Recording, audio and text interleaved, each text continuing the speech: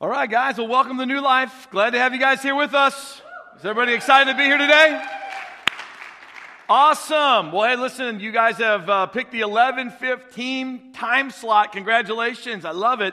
You guys are worshiping in one of our 3 locations right now, so I want to welcome the venue as well as North Platte. So today was our very first day having synchronized worship that's linked up together at 9:45 and 11:15. It's an exciting day. Thank you so much for being a church that is inviting others, and we're seeing people give their life to Jesus. I can't wait for that book to roll out next week so that you can hear more stories about how God's transforming lives. It's an exciting day here at New Life. Well, we're getting ready to start a brand new teaching series. The brand new teaching series is entitled Live Dead. So I know those 2 words don't seem like they go together very well. So let me just help you understand where we're going with this thing, and you'll get more along the weeks. This teaching series, though, is really based off of the principle that we have missionaries around the world that are in what's called a Live Dead movement. These missionaries have chosen to move to hostile countries where Christianity is being persecuted, where people are even being put to death, where they're running the risk of being jailed or deported, maybe even their own life at risk, but they've heard God's voice and they've followed God's call and they've moved to these places, all with the effort of planting the Church of Jesus Christ there and also raising up people to, lead and see the health of the church go forward. It's an exciting day. And this is happening all over the world. It's such an amazing moment in which we live. These guys live by 12 core values, and we're going to be breaking down those 12 core values throughout this next teaching series to help us live as missionaries right here in Nebraska. See, that's what God's called us to. God didn't call us, to the country of Saudi Arabia. He called us to live in Nebraska. And living in Nebraska means He wants us to live as a missionary. Living with the understanding that, I can't just keep Jesus to myself. I have to be sharing Jesus with others. So this Live Dead series is really all about the timeless missions of Christians that have been striving throughout the generations to live crucified with Christ. A crucified life with Christ. Paul, he's the one who really kind of framed that word for us in Galatians chapter 2, verse 20, when he said, I've been crucified with Christ. Now, obviously, he's not physically died. He's writing this. So there's something spiritual that's taking place here. I've been crucified with Christ. It's no longer I who live, but Christ who lives in me. And the life I now live in the flesh, I live by faith in the Son of God, who loved me and gave Himself for me. This is going to be really the backbone of why we're even doing this Live Dead teaching series. See, Live Dead is not just a good name. It's a journey. It's not a destination. This is a journey that I'm trying to set you up for so that you can live your life saying the same thing that Paul said. I've been crucified with Christ. It's no longer I who live. I want Christ to live in me and through me. I want Jesus to get the glory. So Live Dead, it's not about being a spiritual hero where you end up living your life and giving your life as a martyr, although I honor those who have lived and had to, endure those circumstances. But Live Dead, the teaching series, is not setting you up so you can be some kind of superstar spiritual hero. It's setting you up so you can live a surrendered life to God. Live Dead, it pushes against our American comfort and our independent pursuit, and it's going to require each of us to wrestle with, am I fully surrendered to Christ? I can guarantee one thing for you.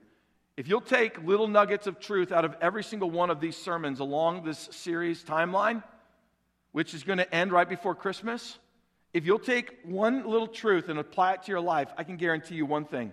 Your life will not be the same come Christmas. Your life will look more like Jesus, sound more like Jesus, behave more like Jesus. The best Christmas gift I can give this church is to take you through this teaching series and to leave you at Christmas with the best gift in your heart that I could ever give you. And that is a life that's abandoned to Christ.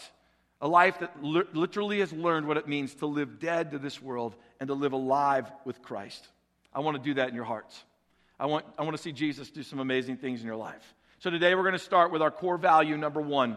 Core value number 1 is the value of abide. Abiding with Christ. Now, I'm going to pick up where I left off on the video that opened up this sermon today. Jesus is the best model of understanding what the word abide really means. Let me give you some examples from his life.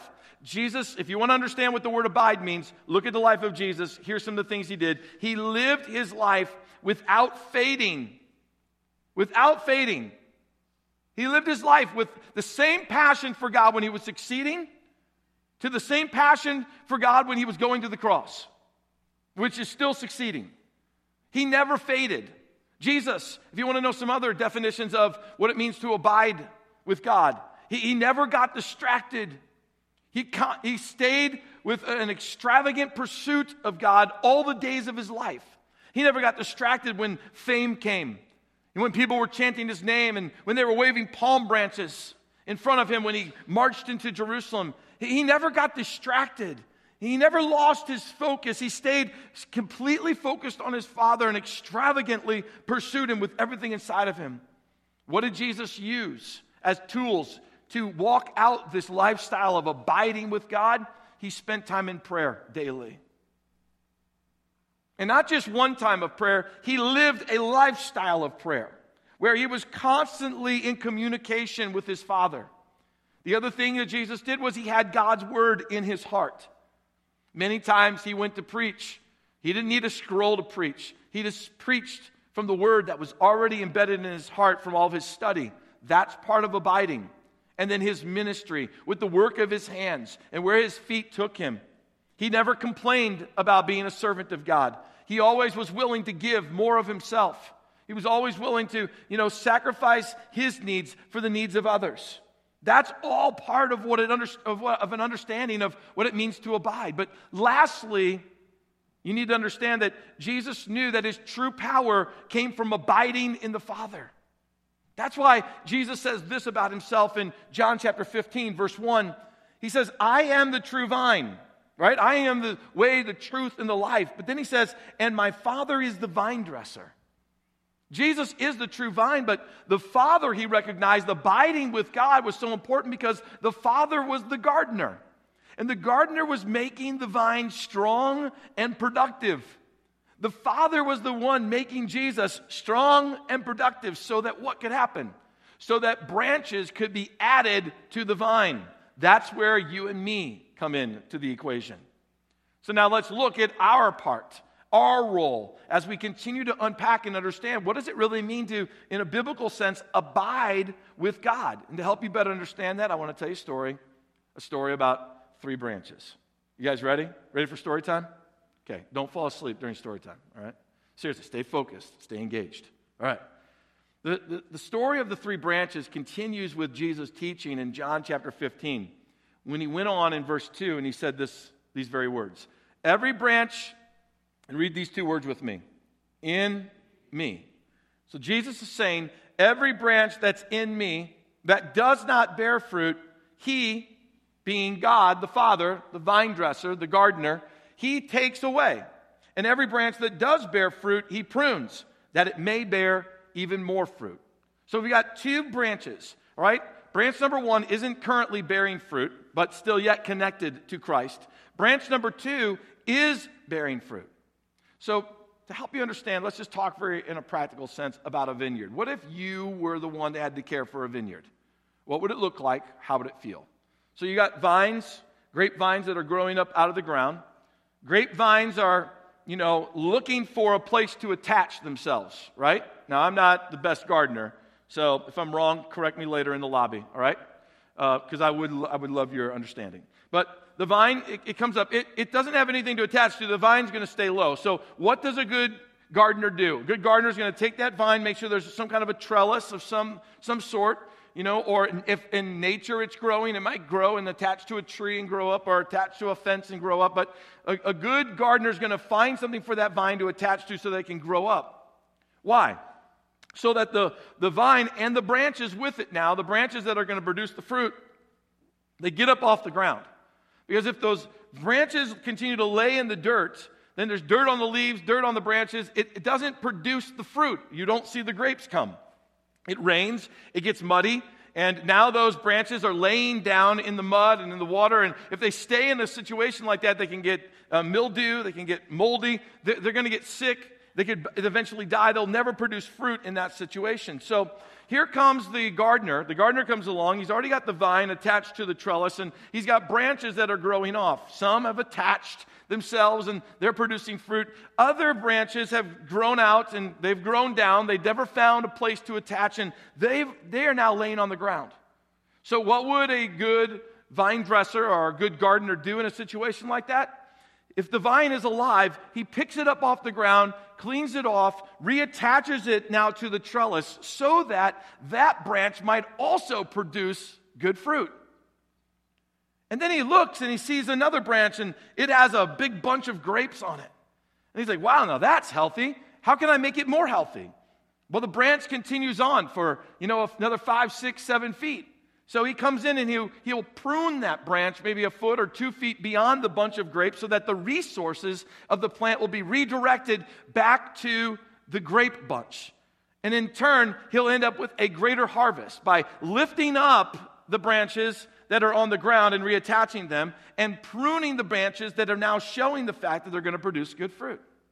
And this same principle holds true in our lives. If we abide in Jesus, we begin to produce fruit. So here's a point you got to know today. Fruit, and we're going to define what it is in a moment, fruit is the evidence of abiding with Christ. So what is the fruit that the Bible's talking about? Well, the fruit that the Bible's talking about, thankfully, is not a bunch of grapes that grow on Christians. That would be weird. What is the fruit? The fruit is a harvest of souls, literally. What does the word translate to? The word is pointing to a harvest. A harvest of what? Just a harvest of grapes? No. A harvest of souls being won into the kingdom. So when we are attached or abiding in Christ, the natural outflow should be that we are seeing people won into the kingdom of God and being led to Jesus because of us. And because of what God's doing in us. So a great question just to kind of echo in your heart today, right now, is this. Are people finding Jesus because of you? So the first two branches, they were in Jesus, right? They were in Jesus. And I want to look at them maybe in a little deeper sense. So I'm going to throw that scripture, John 15, back up there just to let it sit there for a moment so that you can kind of look at it. But I want to talk about that branch number one just a little bit more. Branch number one is a person. It's a person Jesus is talking about. And this person currently isn't producing any fruit. That's branch number one.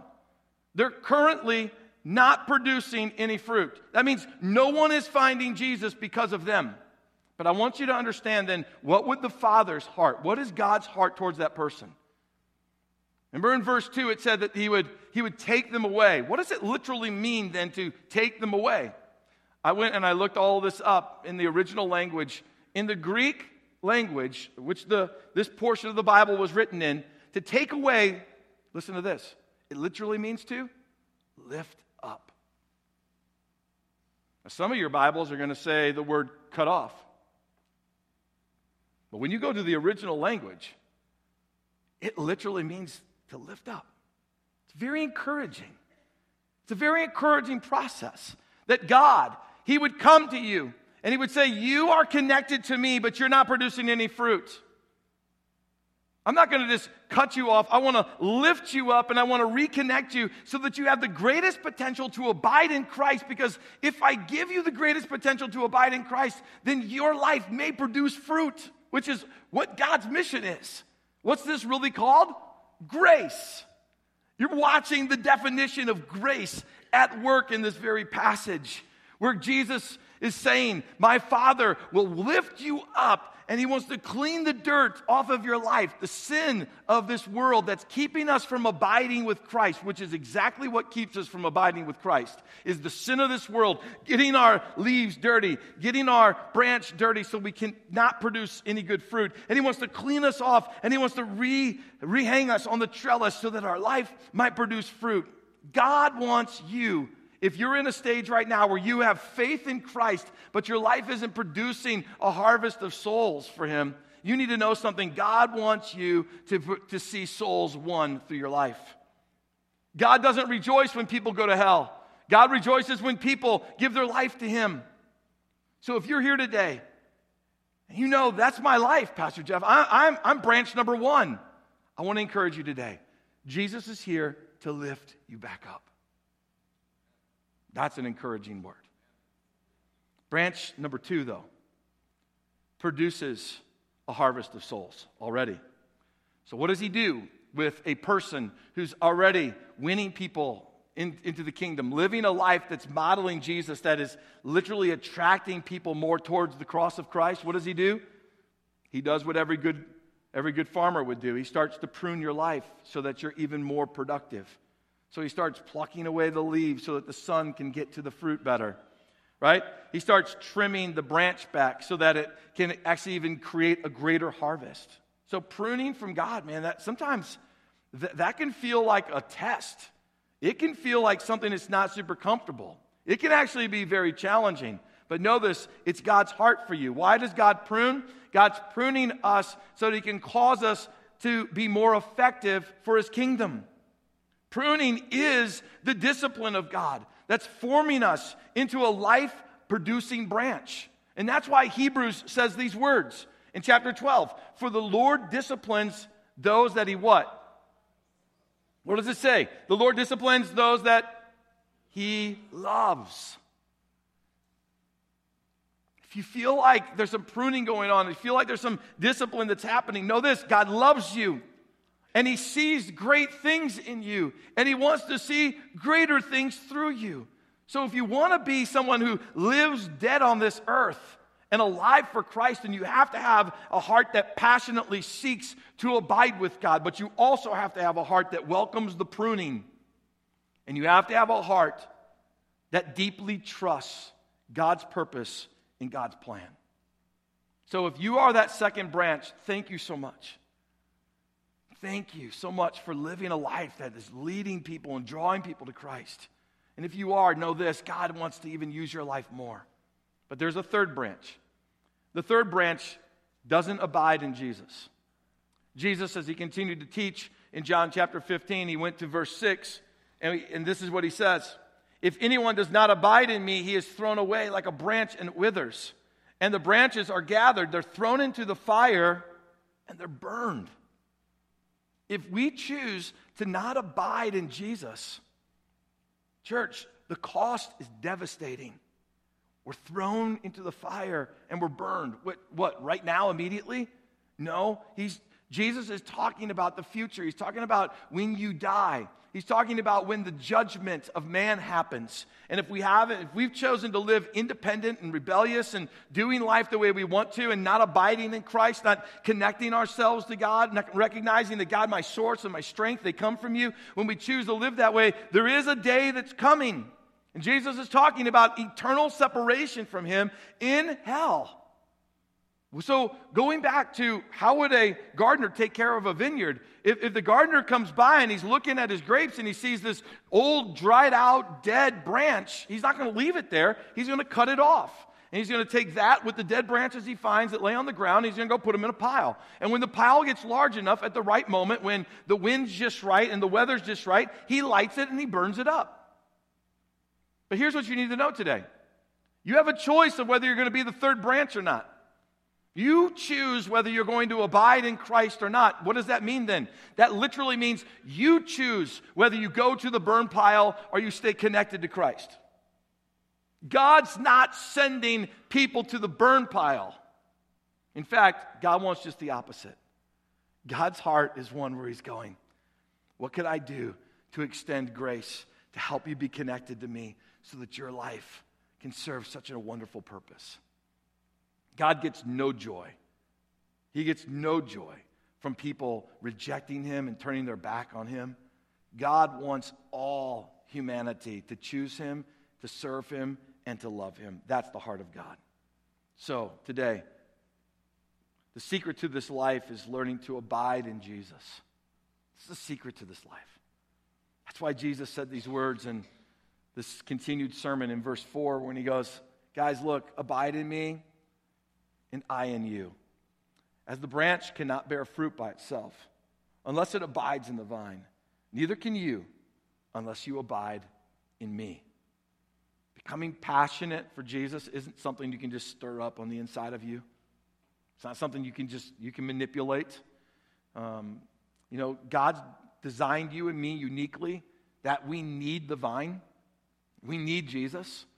He designed us uniquely that if we want to be passionate, we want to abide in Christ, then our role is to surrender and say, God, my life's not my own. I'm going to be connected to you. But Jesus actually gives us two secrets of how we abide in him. Of how we abide, just in natural, how we abide. He said these words, and as he continued this in John 15, verse 7, he goes, if you abide in me, well, we've been talking about that one, right? And I'm going to mention it one more time, but if you abide in me, there's number one, and my word abides in you, that's number two. You can ask whatever you wish and it will be done for you. Jesus says there's a secret to abiding. First, it has to be abiding in Jesus. Now, you might go, well, duh, that's what you've been talking about the whole time. I know, I got it. So can I just summarize what that means very simply in one clear statement? What does it mean to abide in Jesus based on everything we've been talking about?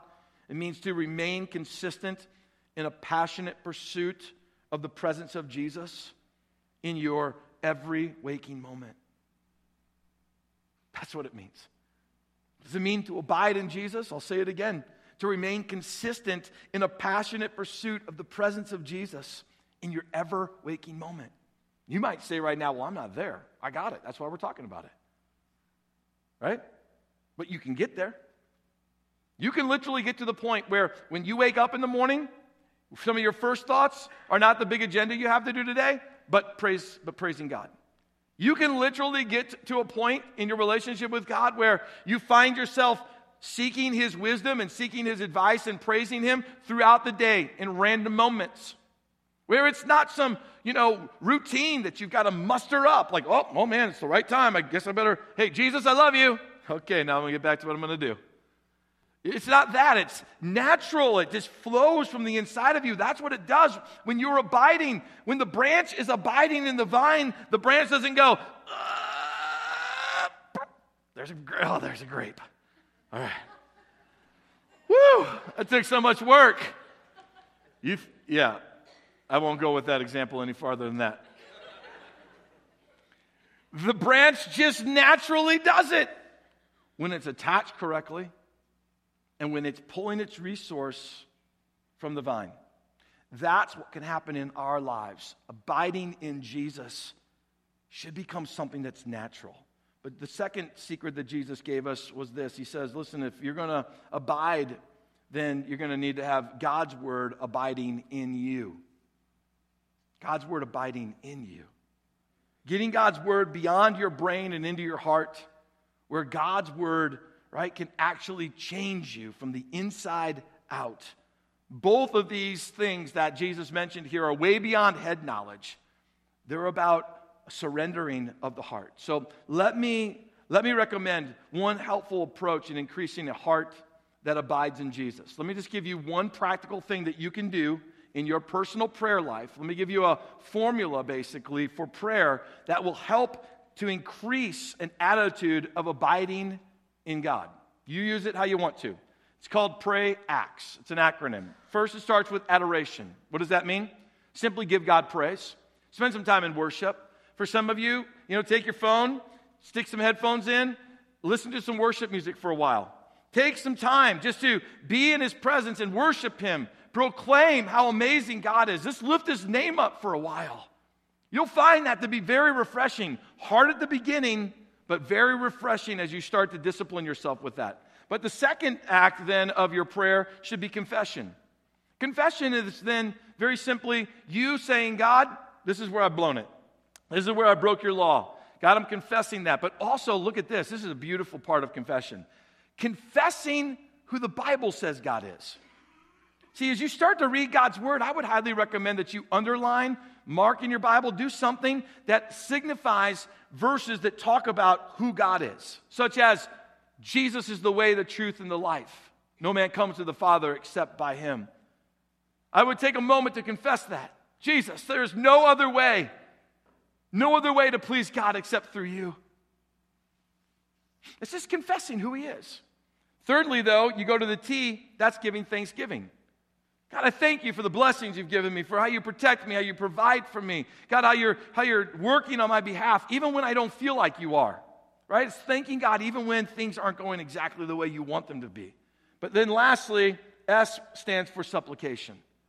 It means now is the time when you can ask God, God, I have a need here. I have a need there. God, would you help me with wisdom on making this decision, helping to provide for us, God, as we go through this difficult financial moment or whatever. But see, what we do is we like to start down here. And then many times we never get to those three. My recommendation for you, if you want to have a heart that abides with God, start with adoration, end with supplication. Start by praising him, end by asking him. Okay, so that's one great thing you can do. But let's focus on the other secret that Jesus gave us. And so let me recommend one helpful approach to increasing a heart that has God's word abiding in it. First and foremost, I would recommend this. Read God's word in bite-sized chunks, bite-sized portions. Right? Don't read God's word just for how much you can read. Read in smaller portions. If our life physically is more healthy when we eat smaller meals more consistently, then reading God's word in smaller portions more consistently might also help you grow. And here's part of the reason for that. I wanted to help you understand one of the ways that I read God's word, because this is the attitude in which I read God's word with on everyday basis. But I realized that what I do is I take a moment and I really meditate. I think about something. And so I just coined a phrase this week, and I just coined it as a ponder moment. Okay? No, it's not great words. Got it. Don't email me and tell me there was better language you could have used. I give it my best. All right, the ponder moment. Here's how I start with Scripture. I'm reading until I get to a moment when I want to ponder the meaning of a Scripture. It could be 3 Scriptures in. It could be a chapter and a half in. But I'm reading until all of a sudden, bam, something pops and I go, wow, what's the real meaning of that? And I start looking at it. I would encourage you to use tools like, BibleGateway.com or go use YouVersion, Bible.com. It will take you to our YouVersion app. There's a lot of tools that are out there where you can actually look at what the real meaning is. It's how I found the real meaning of he will lift you up versus he's going to cut you off and throw you away. He'll lift you up. That's where I found those things. So in my own Bible tools, but in the meaning of it. But here's the next phase. What do you do after that? Then ponder how it applies. Ponder now how this Scripture applies to your life right now. Because it's one thing to understand what it says. It's another thing to apply it. Applying it is where the abiding comes. Then thirdly, ponder how it will change you. Ponder how it's going to change you. Not just apply to my life today, but ponder how, if I live this out, how will it change my life? Lastly, in this whole ponder moment, ponder the passage for keeping. If something was meaningful enough that God stopped you in your tracks to say, look at the meaning of that Scripture, and then it caused you to look at how you can apply it to your life, and then it caused you to think about how you can now use this verse to change your life, that's a verse worth keeping, meaning that's a verse worth committing to memory. And the more that we commit God's word to memory, the more we're getting God's word in us, the more we are abiding in Christ. See how that works? So these 2 simple things can help you abide in Jesus. As we wrap up today's message, I want to tell you a story about a man who was born early 1800s. His name is George Mueller. He was born in Germany, and as he grew up, he had a passion for God. He had such a passion for God that he actually wanted to become a missionary. And so he decided he was going to be a missionary to the Jews in England. So he moves from Germany to London, and he starts becoming a missionary to the Jewish people. After a while, he starts realizing, I don't want to just temporarily live here and minister to people that might just be passing through. I want to become a pastor where I'm setting down some roots and I'm able to build a church. And so he moves to Bristol, England, and when he moves there, he starts ministering in this church and this pastorate, but he also recognizes that there's a lot of homeless children that are running around. There's a lot of orphans that are running around. There's a lot of kids that have no connection, no belonging, no one to call them father, no one to call them no one to be called mother. They're being used and abused. In fact, the industry at that time, there was no laws to protect the children. And so the kids, they were working, as slave laborers in factories and doing all kinds of things and living on the streets, poor and hungry. And George Mueller looked at them and he goes, these kids need to be loved. These kids need to be cherished. These kids need to know that they have a purpose and they have a plan. These kids need to hear the good news of Jesus. So in 1835, he started a ministry. He launched a ministry on Ashley Downs where he built the homes that would house 2,000 orphans at one time. And he started seeing hundreds of orphans come in until the houses were full. It's estimated over the lifespan of George Mueller's life that he actually ministered to over 10,000 orphans in those homes that he built. Here's what's known about George Mueller. It took $7 million to run that ministry. And never once was George Mueller ever found asking for $1 from anyone. It's also said that when he died, all of his belongings were gathered and sold, and his personal belongings added up to $400. George Mueller was a man of devotion to God. George Mueller was known as a man of prayer. He was known as a man of extreme faith. He was known as a man who abides in Christ. So a group of seminary students were brought to him one day, and he was instructing them and he was teaching them. And one of the very eager students who's actively wanting to pursue full-time ministry raises his hand, and George Mueller calls on him, and the young man says, Mr. Mueller, please tell me, what is your secret? What is the secret of your success? Now the old man, George Mueller, gets off of his stool, begins to slowly lower his older body to the ground, and he kneels down in this position, and he says to the young students who want to go into ministry, this is the secret. This is the secret. It's not my personality. It's not what my hands can do. This is the secret. George Mueller was also quoted saying this, that there was a day when I died. I died to George Mueller. His opinions, preferences, tastes, and will. Died to the world and its approval. Died to the approval or the blame, even of my brethren or friends. And since then, I have studied only to show myself approved unto God. George Mueller was a true man who lived the meaning of a lived dead man. He knew the true power of abiding in Jesus and His Word. George Mueller was the kind of man who embraced the pruning of God, the difficulties of God as they would come his way. George Mueller was a man who literally came to the conclusion, I'm not living to please anyone on this earth. I'm living to minister to them and love them, but I'm living to please my Father and Him only. So today, right before our worship team comes, I want to remind you that in all of our auditoriums we have altars. Right? Therefore, people that are hungry for God and want to see Him do something in their life. So you may not be called to minister to 10,000 orphans today, but God has called you to abide in Him. And if you abide in Jesus today, God can change your life, just like George Mueller's, and He can use your life to affect the ones He wants to. So I've got 3 statements to make to 3 different branches. If you're the third branch who's not abiding in Christ, cry out to Jesus, you dried up and you dead branches. Jesus will hear you today. If you're the first branch who's in Christ, but you're not producing a harvest of souls being won into the kingdom, I have something to say to you today. Take advantage of God's grace this morning, you non-producing Christians, and let God lift you up and encourage you and build you up so that you can go out and you can win a harvest of souls back into the kingdom. And I say to you, branch 2, who is connected to Christ and producing fruit, welcome with joy the pruning of God this morning. He uses it to shape you so that you can be more effective and more productive at winning souls into the kingdom. Which branch are you? What response do you need to make to Christ this morning? Why don't you stand with me and let's pray. Lord, you spoke a word to our hearts from John 15 that rattles us. It can shake us. It can stir us. Lord, we don't want to just feel emotional change. We want heart change.